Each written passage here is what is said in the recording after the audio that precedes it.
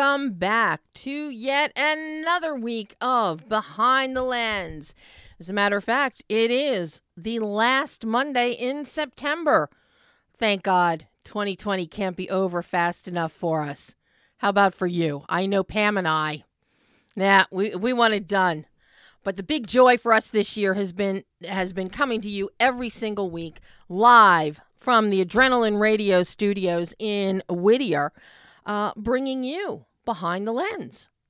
I'm Debbie Elias, film critic, creator, and host of Behind the Lens, where we go behind the lens and below the line, talking to the movers and shakers, the artisans, the craftsmen who make the wonderful movies and TV shows that are keeping you entertained while you have been in the confines of your house throughout the lockdown and the pandemic.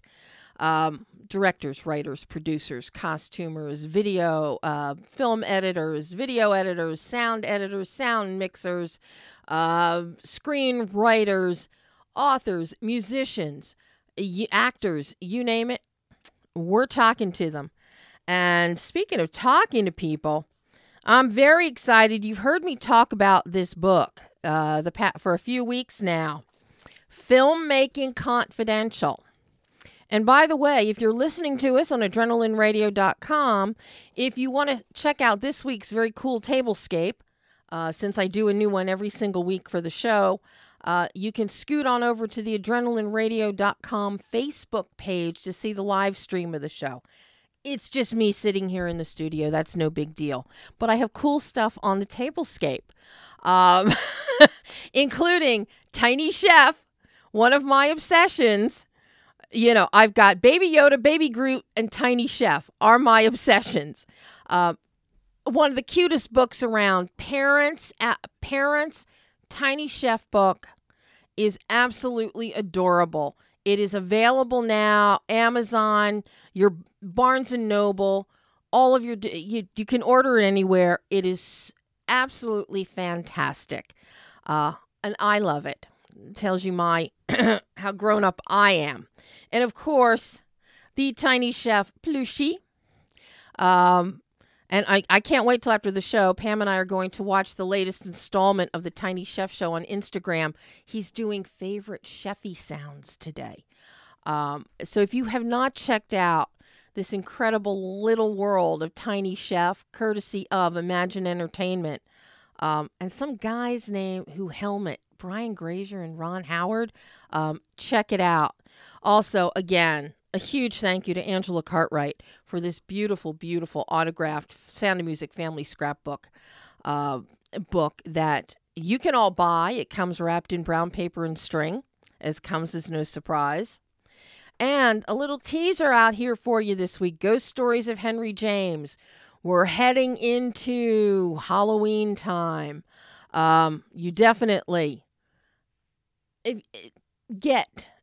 pick up a copy of Ghost Stories of Henry James and start taking a gander, because there's a brilliant new show that is out and about, Blind Manor, and it's based on the Turn of the Screw. So, and I'm very excited to watch this. I'm very excited. I'll be talking to the cinematographer of the show later this week. So I'm giving you a little heads up of what's coming. And come on, we're heading into October. I mean, 2020 has been a big scare as it is. But now let's get some real scares and yells and some beautiful, beautiful filmmaking. But yeah, pick up a copy of Ghost Stories of Henry James and start checking that out before Blind Manor hits us. And but our guest today, I'm very excited. We have Steve Balderson is joining us momentarily. He is on hold. Hi, Steve. To talk about Filmmaking Confidential. I have spoken with Steve over the years. He is a prolific independent filmmaker. He is also an author. He is also a lecturer. And filmmakers out there, I got to tell you, get this book. It's one thing. I have talked about this book, Realisms, before, about terminology and things on a set. That's great. And you can look it up in a lot of filmmaking for dummies and find out what things are on a set or gander through some books, but here's some real gems that Steve has put together in this book based on his experience. It's based on his experience. Where do you start? What do you do? And we're going to get into all of that with Steve because I love this book. And then at the midpoint of the show, we're going to be talking onion rings and more when Dave Newberg and Molly Dworsky, co-directors of The Ringmaster, join us. And I got to tell you, this is going to be an interesting conversation. And I'm warning everyone now, it will be no holds barred. The premise of the film is great. The end, what happens in the middle of it is not so great in the process of filmmaking. But what Dave and Molly do to bring this film, to resurrect it from, the dregs at the bottom of the fryer, so to speak, is nothing short of a cinematic miracle. So I can't wait to talk to them. But right now, we're going to welcome him live. Hello, Steve Balderson.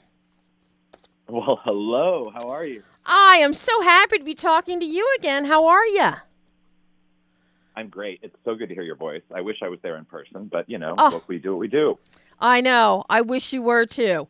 And if we didn't have lockdown and COVID, next time, for the next book, for the next film. Yes. People know I am a big fan of your work. I'm a big fan of your work. We've talked about Gonzo, Helltown, Elvis Lives. I've seen them all.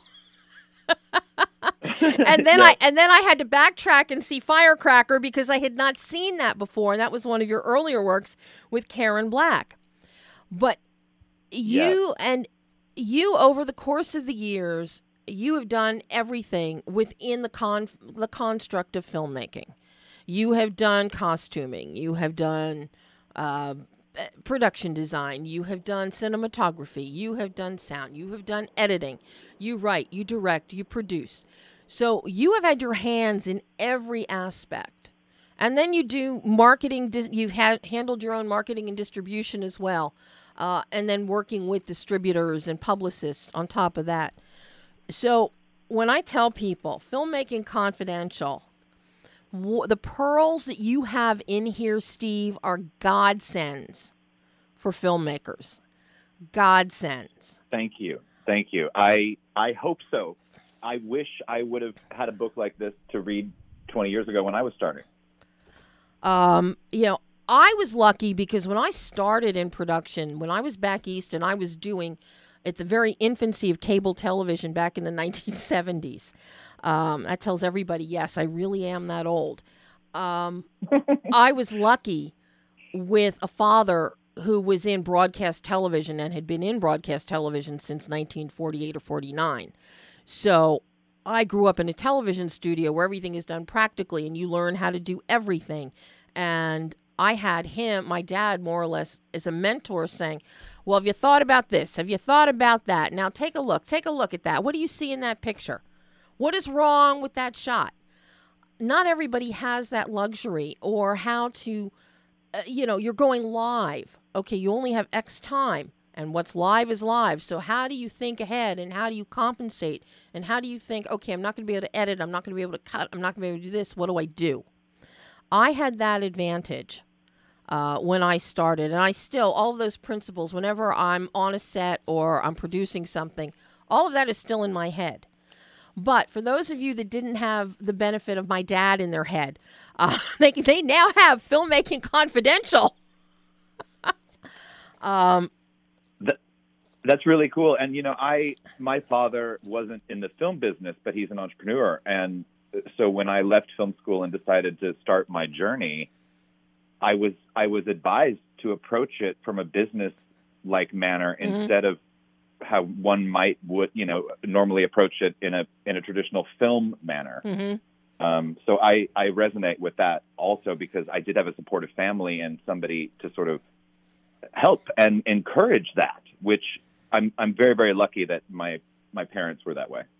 But for those that are starting out, and even seasoned indie filmmakers, and those of you that have listened to my show over the past almost 7 years, or read any of my interviews, reviews, or heard me in Q&As, trust me, there are a lot of you out there that really can benefit from this book. So let's dive into this book and what inspired you, Steve, to write it, number one. Well, I wanted to have I started maybe 3 or 4 years ago doing some workshops. And as I did that, I started putting the book together because it was clear to me that there are some secrets that I have or lessons that I've learned or the approaches that I take that I could see were very valuable to other filmmakers, whether they were just starting out or seasoned pros. And so as I continued to put it together, it was just really important for me to capture all of those. You know, the way that I budget a movie or the way that I schedule a movie, I found was unique. Mm-hmm. And it wasn't so common. And you know, I never exceed a 12-hour workday, which is typically unheard of in the independent film world, at least. Mm-hmm. And I wanted to capture all of that and put it down so that people could, I mean, essentially it's to make the whole process of filmmaking more effortless and yes. more enjoyable. And that's important, I think. I mean, for everyone. Well, and you even on page 75, you address this in the book to make it fun and rewarding for cast and crew, especially when it's a low budget, no budget, micro budget. You know, you can't pay them much, but bring in a nice caterer or get a local vendor to cater food for the crew or something. That's very important. And I think everybody that has ever, and I know my dad, rest his soul, and all of his compatriots who were with ABC in Philadelphia for so many decades, that was it. You give us free food when we're working double time and a half. You give us free food, we're happy. And you totally. And essentially on page 75, that's what you're telling. You know, make it fun and rewarding. You know, nice food or an interesting location when it's totally within your purview to find a location or something. Because independent filmmaking, in particular, it's not a big money maker, especially when you're starting out. And you're ready to pull your hair out because you go in thinking, I can do this. And then you realize very quickly, help. And help, you give everybody help. I love your philosophy on budgeting. Talk about budgeting for people. You don't start at the bottom. You don't start with zero and work up. Yeah, and I think that my first 2 films were budgeted using Movie Magic budgeting software, and we did do it that way. And it was a little backwards because it just didn't seem to work out. And what we've discovered was if you go in and you start plotting all these things you need, you know, as part of your crew or your cast or the operation, you always get to a figure at the bottom that is millions and millions of dollars. And that was just not possible for us. So what I was advised to do was say, you know, hey, I think we can raise a few $100,000. Let's start there and do it in the reverse. Mm-hmm. So it's a little bit more like operating off of a debit card instead of a credit card. Yeah. You know, and if you had to spend $60,000 for, you know, your camera, lighting, and crew and all the pay for the crew, then you deduct $60,000 from what you think you can raise. Yep. And you do it in sort of it's just reverse engineering. And maybe if you get something sponsored or donated, great. Yeah, that's gravy. But it's funny because that's how I have always done budgeting. Be it if I'm doing a budget for a project or a budget at home. I have X dollars, or I think I have X dollars. Let's start deducting from there. And then it's like, okay, well, we need a few more dollars, so where can we shift and what can we do? Which is where some of your other tips come in the book about double dipping, cutting down on the number of bodies that you need. Can somebody do their own costuming? Do you really need a wardrobe person? This really, when you read the book, everything makes so much sense. It's really common sense. It's like, do I really need to do this? It's like you're standing in Macy's. Do I really need this $500 jacket? Right. Because it's not in the $4,000 budget. Right. And maybe you do. Maybe you find out. I mean, I remember in my film Firecracker, this was days before drones and things like that. Yeah. There was the option of getting a helicopter, and it was only for the very final shot of the entire film. And I think it was going to cost us something like $15,000 or $16,000. Yeah. And I was, this was brought to my attention, and people said, hey, if you spend this on the helicopter, you won't have that money to be spent somewhere else. So maybe there's an alternative way you could do it or something like that. And at the end of the day, I decided to go with the helicopter. But I had very, very specific reasons. And but then I was able to, I sacrificed another part of it that wasn't so important to me. Yeah, and that's what a lot of filmmaking boils down to. You mentioned the helicopter, and I did a PSA. I produced and directed a series of them back in the early 80s. And that was one of my decisions. I wanted a helicopter for a shot. Do I go with the helicopter or not? And I elected to rework the scene rather than spend that money that I could have put elsewhere. Right. So I think it's just every person has their own criteria and their own, what's important for the project. Maybe costumes are important for this project, or maybe they're not. Well, and this is where one of the early chapters in the book really comes into play about perception, an individual's perception. And I love how you break this out and how you mention the masters. You mentioned Hitchcock. You got a couple others in there that you mentioned. And it's like, is every camera placed perfectly? Is this the ideal lighting? Well, maybe not theoretically, but for the image that the filmmaker has for what they want, their perception, their individual perception of what they want to see, it is perfect. And that ties right in to making these choices. Totally. And that's why, each great film or great cinematographer and director and the stories are how they are, because it's sort of, I say it later on in the book about, there's one person holding the brush. And if a lot of people are holding the brush, it looks like it. And in some of these cases with the greats, they're auteurs. They hold the brush, and all of it makes sense for that particular film. Yes. Whereas it may not make sense for somebody else's film. Right. Yes. Absolutely. And I love, and that's one of the great things with the book, because the way you have the chapters laid out, Steve, is they build on each other. As I just said, individual perception is early in the book. And then you build on that in terms of editing, in terms of shooting your sex scenes, in terms of you even talk about product placement here, which a lot of people don't. Free America, the land of free gift with purchase, one of the greatest movie lines in history, and so true.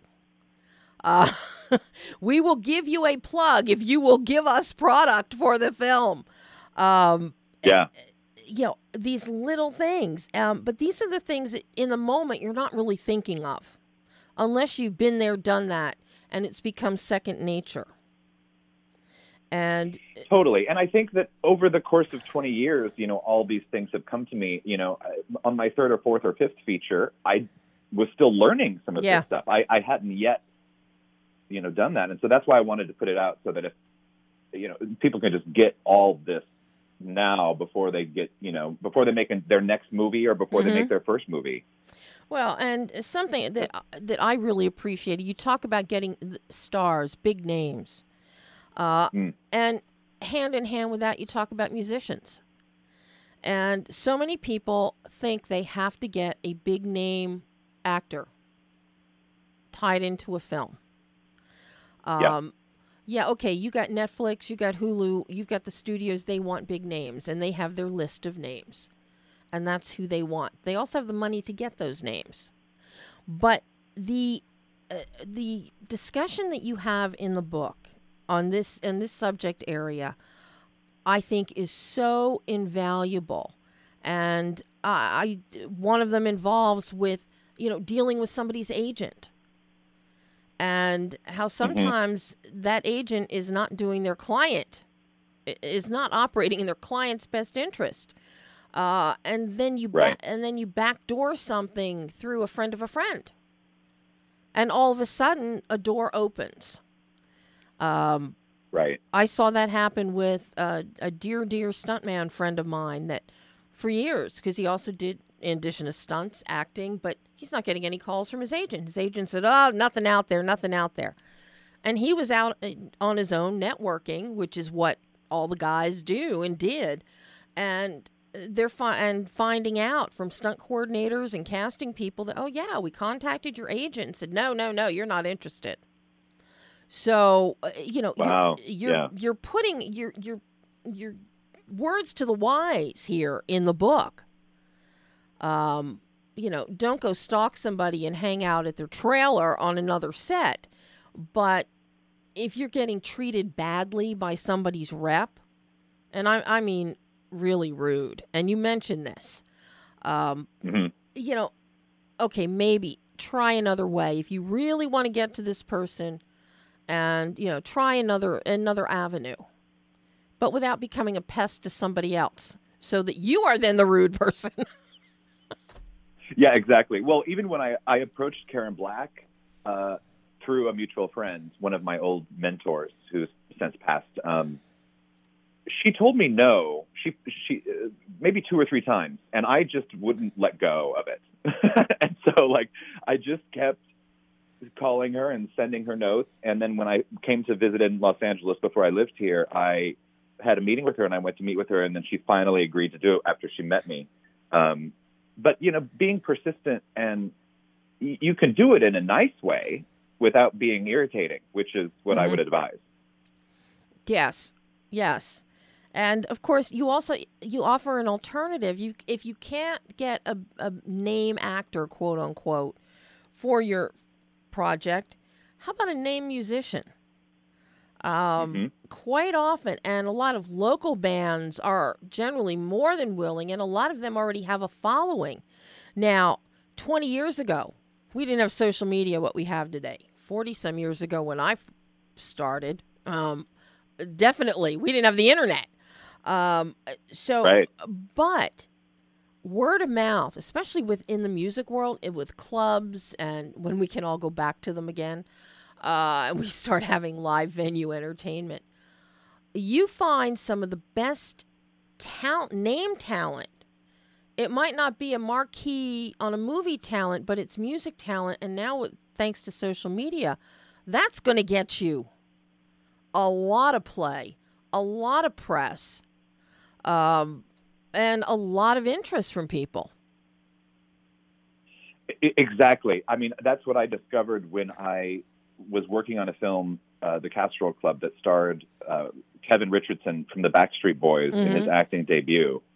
And the fan base of the Backstreet Boys became our target market. And because that was as if I would have had George Clooney in my movie, because the fan bases are that huge.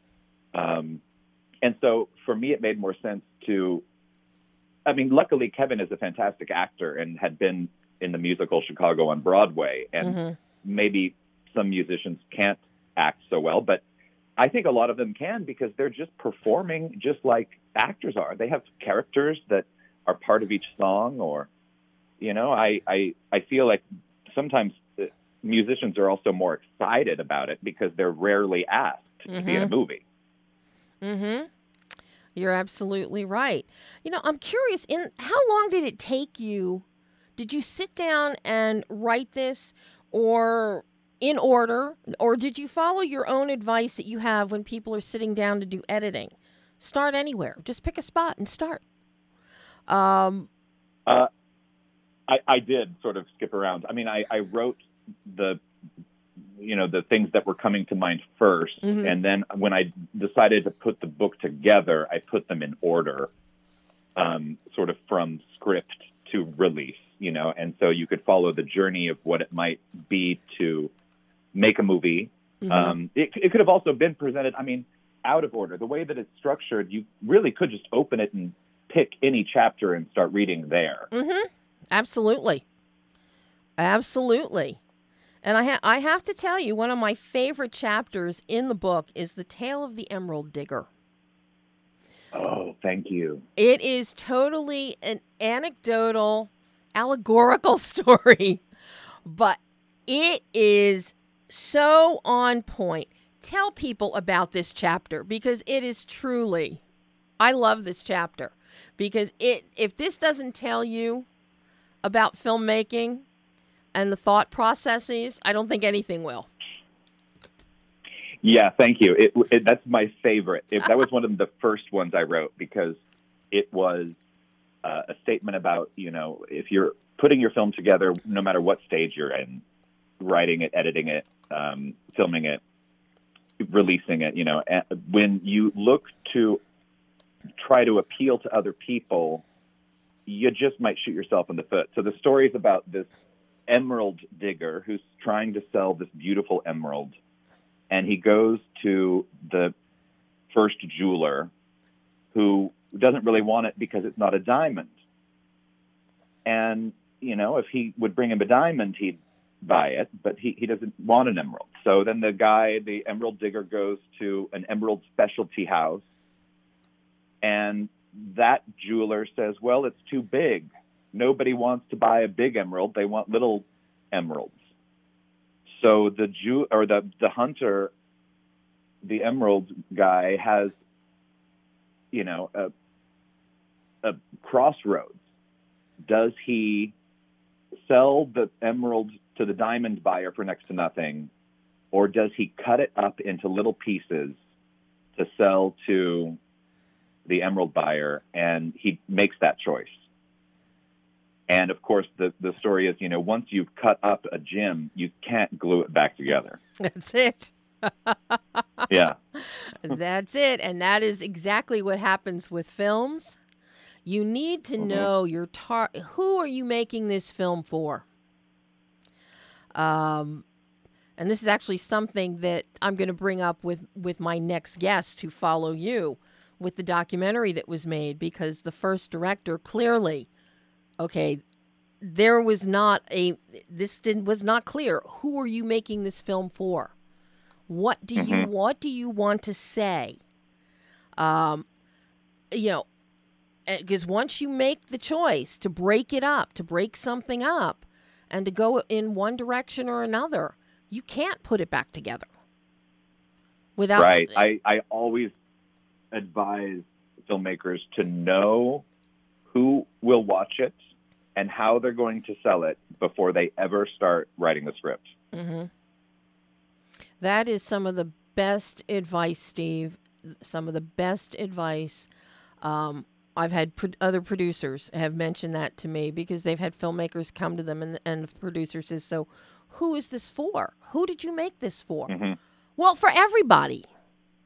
Well, okay, right. Yeah, ideally, yes, you want everybody to see your film. But you got to get realistic here. Who is going to see it? That's like, I can say, though, with relative confidence that Filmmaking Confidential, this book, the lessons that you have in this book, Steve, are not just for filmmaking. So many of the lessons in this book are applicable to almost any career, any avenue of life. It's stopping, it's thinking, it's using common sense, it's thinking ahead, And planning. You can't always fly by the seat of your pants, no matter how much you want to. And Right. there's so many great life lessons in this book that go beyond just filmmaking. But I have to say, some of the great advice you give in this book is when you get to the film festival issues and marketing and distribution. Because that's a whole animal unto itself that really is the aspect of filmmaking that so many filmmakers are clueless about, and nobody really wants to give up the ghost on the secrets of that. They don't realize I need to budget for a publicist, or I need to do this, or I need to do that, and you give up the ghost for them. You give them some insight here. Yes, and it's because I wish other people would have been that way when I was doing it, and I felt like there was no reason to hold that secret, to hold that knowledge, because it could only benefit everybody. It's not like anybody's at a loss personally by sharing it. So I feel like I had to do my duty to just share it, because it seems to me at the time that no one else was. Yeah. And you're absolutely right. You're absolutely right. I mean, I've been around for a long time, and so much of this people don't talk about. And it's not common knowledge in certain communities, especially with you're in film school, you're excited. I want to go make a movie. Or you're like Mickey and Judy. Let's put on a show. Well, that's great, but then what do we do? And you Right.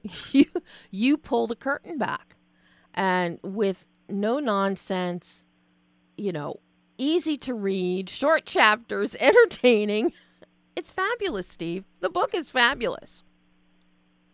Thank you so much. But now when are you going to make another movie? Now that, here you are, you're doing a book tour, you got the book out.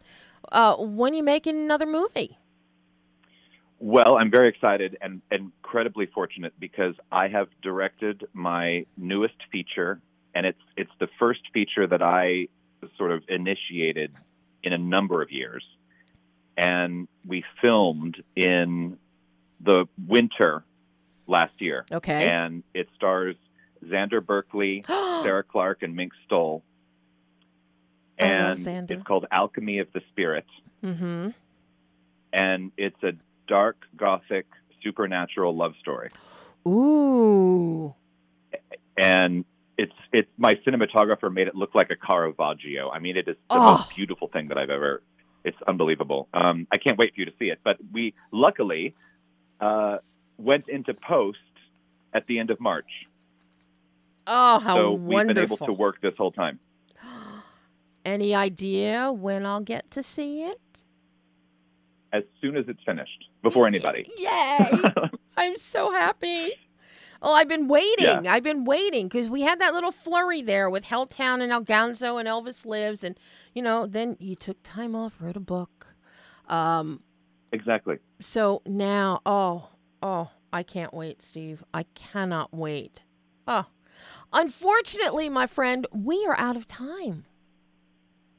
Well, it was lovely to talk to you again. It is always lovely to talk to you. I can't wait to do it again.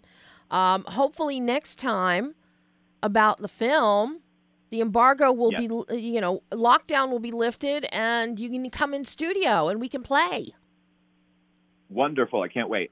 Oh, Steve, thank you so, so much. And everybody, you can get the book everywhere. It's on Amazon. Where else is it for people to buy? Anywhere that paperbacks are sold. You can also use, get the Kindle or the audiobook if you prefer audiobooks too. And of course, we would be remiss to not mention that Lloyd Kaufman, the inimitable Lloyd Kaufman, wrote an introduction to the book. Yes, Lloyd is amazing. I haven't talked to Lloyd in about 10 years, but oh my God, he is a kick in the ass. That is the only way to describe him. Oh, Steve, thank you so, so much. And we will talk again soon. Yes, thank you so much. Thanks, Steve. Bye-bye. All right, bye. And that was Steve Balderson talking about Filmmaking Confidential. And now, Pam's bringing them live for us.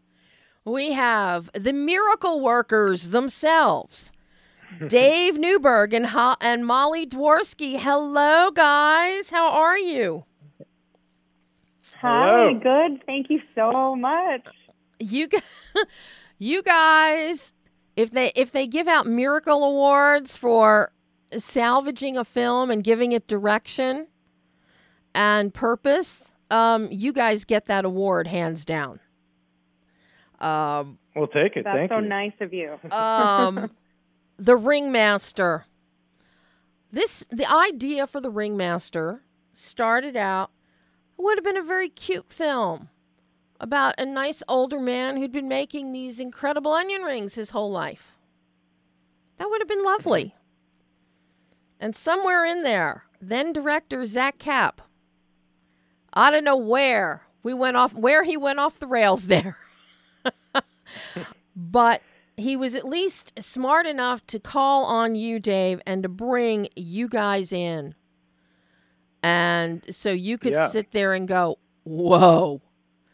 Number one, when you came in, did I hear this correctly? In the documentary, there were over 300 hours of footage. Yeah. Before I was really on, and when you ask like when it went off the rails, it was something that you were just talking about with your previous guest. His advice: know what you want to write, or know what you want to do before you start writing. It works for a scripted narrative, but also is a golden rule we discovered for a documentary as well.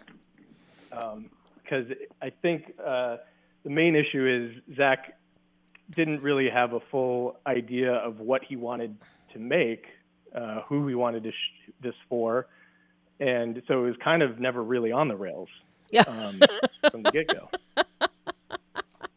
But yeah, as I'm watching the documentary, and then you and Molly, the two of you get involved, and then I hear you saying, "Yeah, well, there was over 300 hours of footage already," and it's like, okay, this should have been a simple little documentary. What happened? What can you expound on? And what was it that really made you say, yeah, we can help, but changing the entire tact, the entire focus? Because essentially that's what Zach did. All of a sudden, it wasn't about Larry Lang, the onion maker. It was about Zach Kapp. And that is evident very, very early on. Rule one, I mean, you don't insert yourself as a documentarian. You know this. You guys know this. You don't insert yourself and make yourself the documentary. And that's right. Clearly what was happening here. He like I was saying, he grew up eating these onion rings, which are really good. They're delicious onion rings. And he got it in his head that he just wanted to make a documentary about these rings and about this subject, Larry Lang.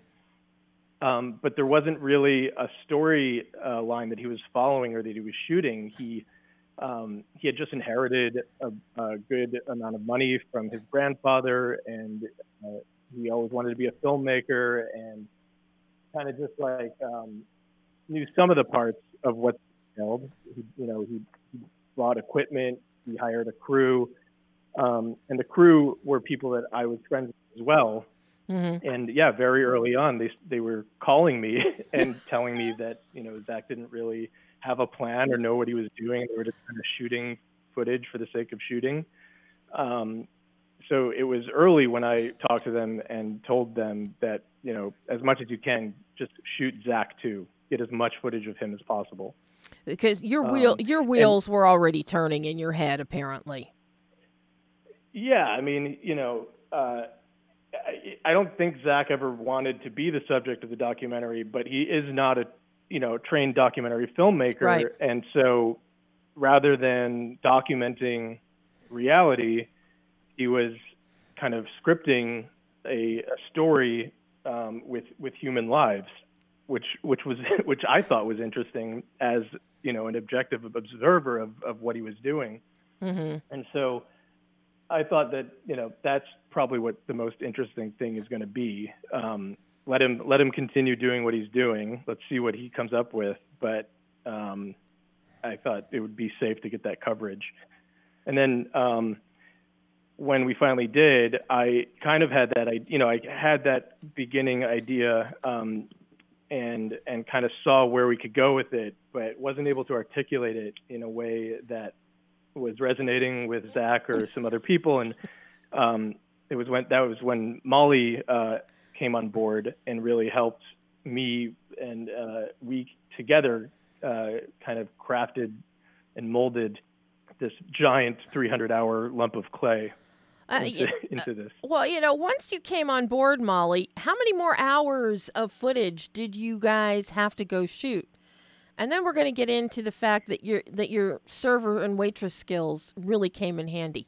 But how many more hours when you actually sat down and tried to figure out how to salvage this and where this could go? How much more did you shoot? Okay, so when I started working on the movie, they had what Dave and I thought of as more than enough footage. And then when I joined and found out that Zach wanted more footage, I guess we probably filmed again another 10 hours in Minnesota and the lead up to Minnesota, the trip there, and then another 20 hours, 30 hours in Las Vegas for the second round. And then we also did some more interviews that we didn't intend on doing. So probably another 50 hours. I don't know. What do you think, Dave? Yeah, around there. It was, but it was a little bit more surgical at that point because we had already kind of assembled the movie, and we had some holes that needed gluing. We also, there was a big X factor. We didn't know what the trips to Minnesota or Las Vegas were going to entail, so some stuff changed. But we knew we wanted certain interviews. We wanted to ask specific questions to connect storylines that we had plotted out, but didn't have any sort of connective tissue for. How many hours did the two of you spend editing just to get to that point where you could plot out the surgical precision for the additional stuff? Oh my God. We it almost tore us apart. We were probably spending every waking hour possible because we were working toward a festival deadline, and then Dave and I were going out of the country. So we were fast and furiously in our entire apartment became an editing bay, and we didn't have a relationship anymore. We were just editing the film. That was our living and breathing purpose. And probably, gosh, Dave, how many hours, how many weeks of time, how many full 40-hour work weeks did we cram into that few months? We probably crammed in 6 months into 3 or 4 months. Oh I don't even know. I had just finished a project and a television project, and I just decided that this was going to be what I was doing. So it was a full-time thing, and I'm sure, as you know, when you're in the creative process, that can pretty much take over your entire life. Of course, 300 hours of footage that's kind of haphazard. That more than takes over your life. That has to be a mental drain on you as well, trying to come in and salvage something. Because I can see, Larry Lang, this is a very sweet older man. You can tell that, and you want to do something. You want to try and help shine a light on him or make him appear in a much better light than the footage was showing at that point. So I'm sure that your heartstrings, got involved there as well. So that this poor man didn't think that all these hours that he had spent and what he had gone through with Zach was not in vain. Yeah, I mean, the one thing that you'll realize pretty quickly after watching the documentary is that, you know, Zach wanted to make the documentary, but Larry didn't. No, Larry yeah. didn't actually, you know, wasn't on board with the level of involvement that was required from this.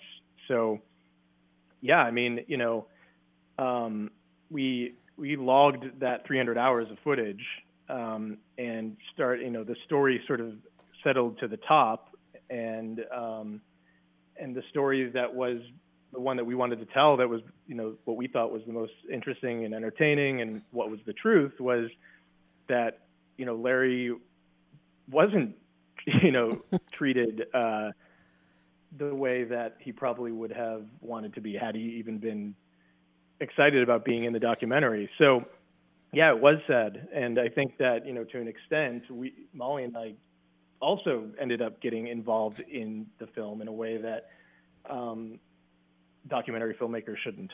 It was to a lesser extent, for sure, but we were sort of enabling Zach at that point, which, you know, was a fine line that we felt we were riding the whole time.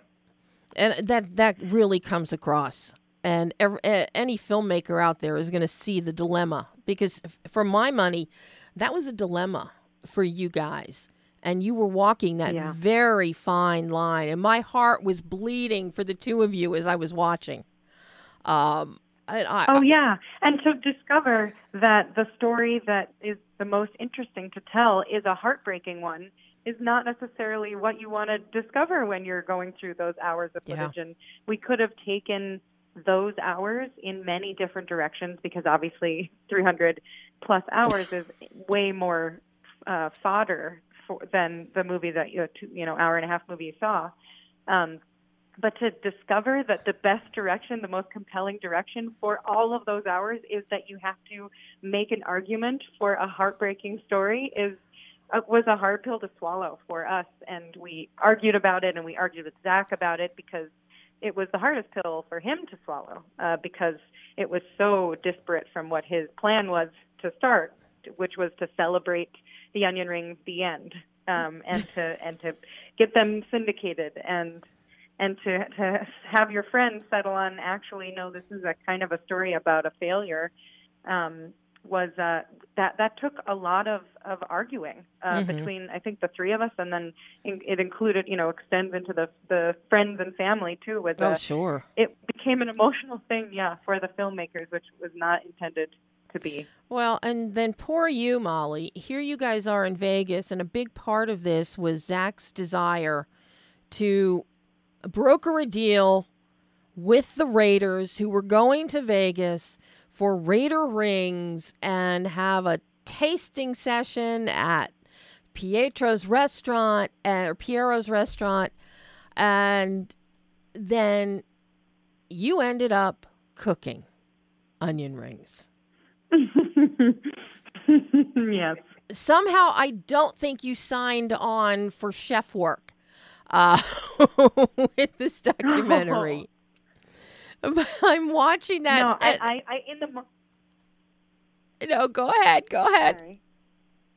Oh, I was just, and even though I've been in the restaurant industry for 12, 15 years at that point, I almost forgot everything I knew in that moment, because it was so not what I was expecting.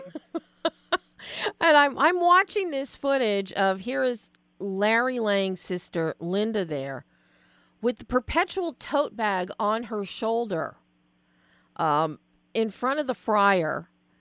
And she's cooking, and Larry is, and it's very obvious from early on, from very early footage, it is obvious that Larry does have, it was the beginning of some cognitive difficulties. Mm-hmm. And we really see that come to, it just explodes in Las Vegas. That's another thing that we kind of didn't realize until we had ingested all the footage and logged it.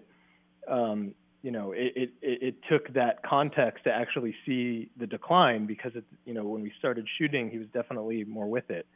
And then, yeah, as you said, that scene in Vegas was not what anyone was expecting. Yeah, and when I saw Molly start cooking and frying onion rings, I was like, "Oh my God, where is this going?" That really broke my heart. Broke my heart, because you see at that point you see that it was everybody. Everybody seemed, be it Larry's sister, Zach's mother. They were really oblivious to Larry. Had they been paying attention to Larry, it wouldn't have gotten to that point. And for you guys to come in and salvage this as filmmakers, this really is a master class in editing, in passion. I can't believe you guys pulled this off and pulled together a documentary that is, I kid you not, when I say I had emailed Kim and said it's a tasty treat, because you see, I so appreciate what you guys did to resurrect and turn this into something that is more than palatable. Thank you. That's so validating. Thank you. I feel seen. That is just such a gift for the two of you to be able to do that, and to do it against all odds. Because you were, this what really was. Zach, really, no offense to Zach, but Zach, he's like a bull in a china shop with filmmaking. What was, once you figured out where to go with this, then was it more normal for you, more of a normal process at that point, once you figured out where to take this and how to shift the entire intent and POV of the film? Yeah, I mean, for us, normal, I don't think any part of it was actually normal, because spending that much time on a project is just a extraordinary thing to do, no matter what it is. But yeah, we both have worked in writers' rooms for television. What Molly was really helpful doing was integrating that TV writing process into our editing process. So once we did have an understanding of the story we wanted to tell, we really just beat it out like you would a script. We wrote every beat that we wanted to include in the film, every possible beat that we wanted to include on the note card, and we just moved things around on a big giant corkboard and tried to figure out, does this work? If we put this here, does that make sense? If we don't have this piece, so it was just moving pieces around, and we ended up. That was our first step in the actual editing process. Was a writing process. Mm-hmm. And then wanting. Sorry, go ahead. No, go ahead, Molly. Oh, I was just going to say that wanting to respect everyone that's featured in the film, because we believe and we watched in real time everyone's good intentions sort of go south, and wanting to tell a story that humanizes, and even us, and knowing that the two of us joining the process can be controversial, can be seen as a not a wise or kind choice. And we also, just wanting to find a way to tell a story that honors everyone's own perspective of seeing themselves as a helper and a good person, even though this group of really good people trying to do a good thing might have had the objective result of being kind of bad. Mm-hmm. Let me ask you, especially Dave, you've been around long enough, working on enough stuff, that, and I think you know this, and Molly, I'm sure you do too. With a documentary, you may have a ballpark idea when you go into a doc as to what you want to tell, but you do not you don't have predisposition, and you don't script it out. I equate it because I'm also a lawyer. I don't practice, do not practice, but I'll never forget another lawyer. She was up for going for her first trial, and she wrote out her closing argument before the trial had even started, not taking into account anything happening along the way. And with a documentary, it kind of, the story you might have an idea of what you want to tell, but you can't plot it out as what we see. Zach was trying very hard to plot out. He wanted a big finish. He wanted a big this, big that. That's right. And this is not how documentaries are normally done. You don't plot them out and script them out to the degree, or that you have to come in and then script it out to salvage and to build a story. That's right. That's sort of that fine line that we found ourselves writing, which that's what separates true documentary filmmaking from reality television or docudramas and stuff like that, which are in the industry known as scripted reality, which is not reality. It's not the truth. And so we were contending with, and we had the luxury of being able to show that intention to script reality, which allowed us to actually have what we consider is a true documentary, objective version of the truth of what happened, even though what was happening was an attempt to alter reality. Mm-hmm. Now, go ahead. No, I was going to say, having done this, will the two of you ever go near a documentary again? Absolutely. It was so challenging, so hard, and really tested us, but was so rich. And we do believe that we are able to find the truth and something really compelling in a sort of heartbreaking, bittersweet story, and reality is so infinitely interesting. So we would definitely do it again. We would definitely work with Zach again. We love him. We want to tell true stories again, and this was an especially challenging one to work on. And I bet if we tried again, we would do a lot differently. But we still loved it, and we're so proud of the film and so excited for its release. Yeah, definitely would again, wouldn't you, Dave? Absolutely. Yeah. I mean, this process was not the way to do it. We'd start differently and hopefully come in at the beginning rather than, more toward the end, and have a pile of footage that we shot intentionally, rather than having to discover the story inside of. You mean you don't want to go through 300 hours of footage again? I don't think I do. You want to join the team, Debbie? Not to go through 300. You want to help log? You can log some footage. I'll log some footage. Maybe I'll stop at 200. We'll keep it from 3. We'll keep it from 3. Okay, that's good. But now, because this was a very untraditional manner of coming into a project, and what you went through to bring this documentary to its ultimate fruition, and seriously, listeners, you need to see this documentary. Filmmakers, you need to see this documentary, and just moviegoers, see the documentary.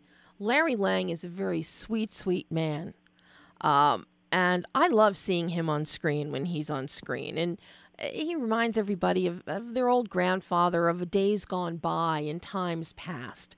So it's so beautiful to see that.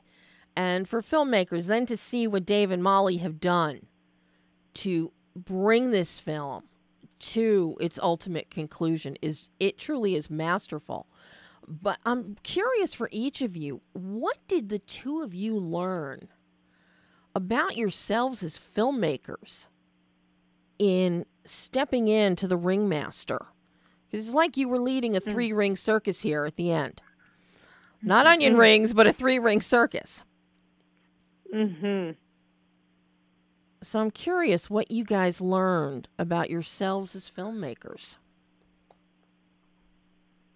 Well, for I think, me, I'll go first, Dave. Sorry. Okay, yeah, I think It's I I'm think in that Minnesota both of right us now, have actually, a so sense that's of why we're... story that we that really, I mean, it was validating, I think, to really be able to see the story and then tell it. And so I feel more confident in my ability, in my storytelling ability than I had prior to doing this. Yeah, I think that would be the main takeaway for me. I am happy that we were able to tell the story that we wanted to in a true way.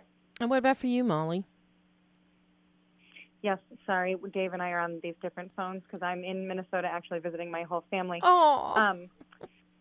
So it's so sweet to be in Minnesota and have the film coming out and be with the leaves changing. I don't know. It's kind of surreal and beautiful. But I learned about myself that I love honesty in filmmaking and in my storytelling.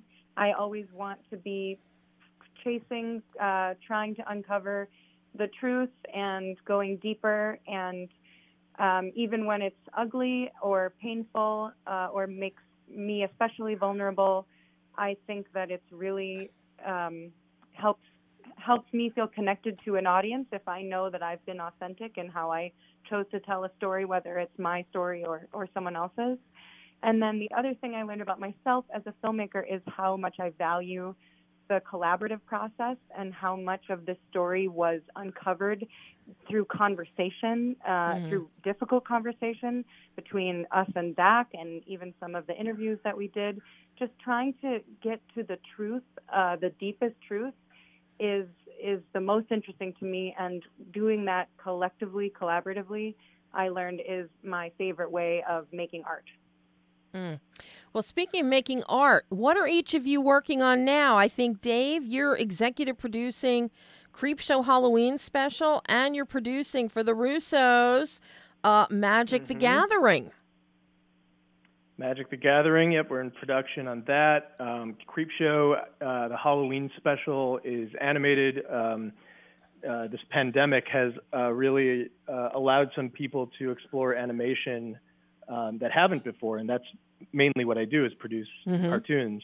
So that's going to air on September 26th, and we had a premiere of our sci-fi original series Wildlife on Saturday, and that airs Saturdays on Sci-Fi Network at 12:15 a.m.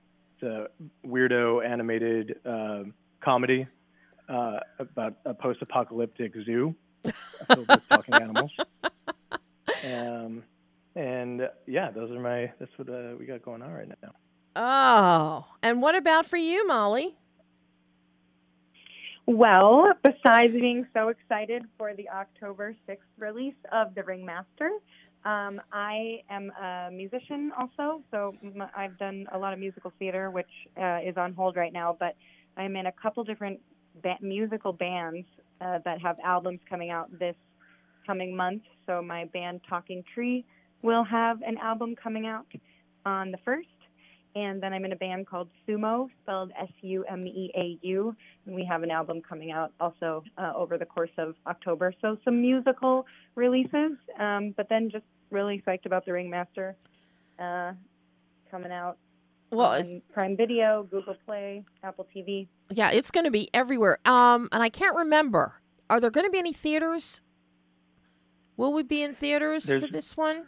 There's not a theatrical release right now. We're with 1091 Pictures, and it's a digital and on-demand release right now. So yeah, hopefully when theaters open back up, we'd be in there. It was cool to see it in theaters during the film festivals. That was a really cool experience. I am desperate for theaters to open back up. And yeah, I bet you are. There are so many movies that deserve a big screen experience. I think The Ringmaster should be seen on the big screen. This is when I wish we had smell-o-vision so we could at least smell those wonderful onion rings. I think totally. Any theater should be making onion rings and serving them in the lobby to go with the film. Yes. But, guys, this has been just... October is going to be huge for the two of you. Yeah, Big we're month. excited. And when the movie does start to circulate, we want the audiences to know that a portion of profits will go towards Alzheimer's research, which has become really important to all of us through the process of making this film. And this is another instance where watch the film to the very end. And there's a wonderful, wonderful epilogue on there. So you can find out what's happened with Larry and what's going on in his world. Guys, I can't thank you enough. This has been a joy to have you on the show today. Again, miracle workers. Miracle workers. Thank you, Debbie. This truly is some of the finest shuffling and storytelling that I have seen somebody step in and do. We're so flattered. We're so flattered and honored to be on the show, so appreciate you allowing us to be here. Oh, anytime. You guys have to come back on again. Thank you. We will, after the next documentary, when you're going to log 200 hours of footage for us. All right, you got a deal. Guys, thank you so, so much. And I can't wait to talk to you both again. Bye-bye. Thank you. Bye. Bye. And that was Dave Newberg, Molly Dworsky talking about The Ring, co-directors, editors on The Ringmaster. October 6th, it's out. And of course, watch for Creepshow Halloween Special, which Dave is exec producer on, October 26th. His Wildlife animated series on Sci-Fi Network. And then albums, Molly's in 2 bands. The talent never ends. The work never ends. That is all the time we have today of Yes, We Ran Over again. But go buy Filmmaking Confidential, October 6th. See The Ringmaster. That's it for today. I'm Debbie Elias. This is Behind the Lens.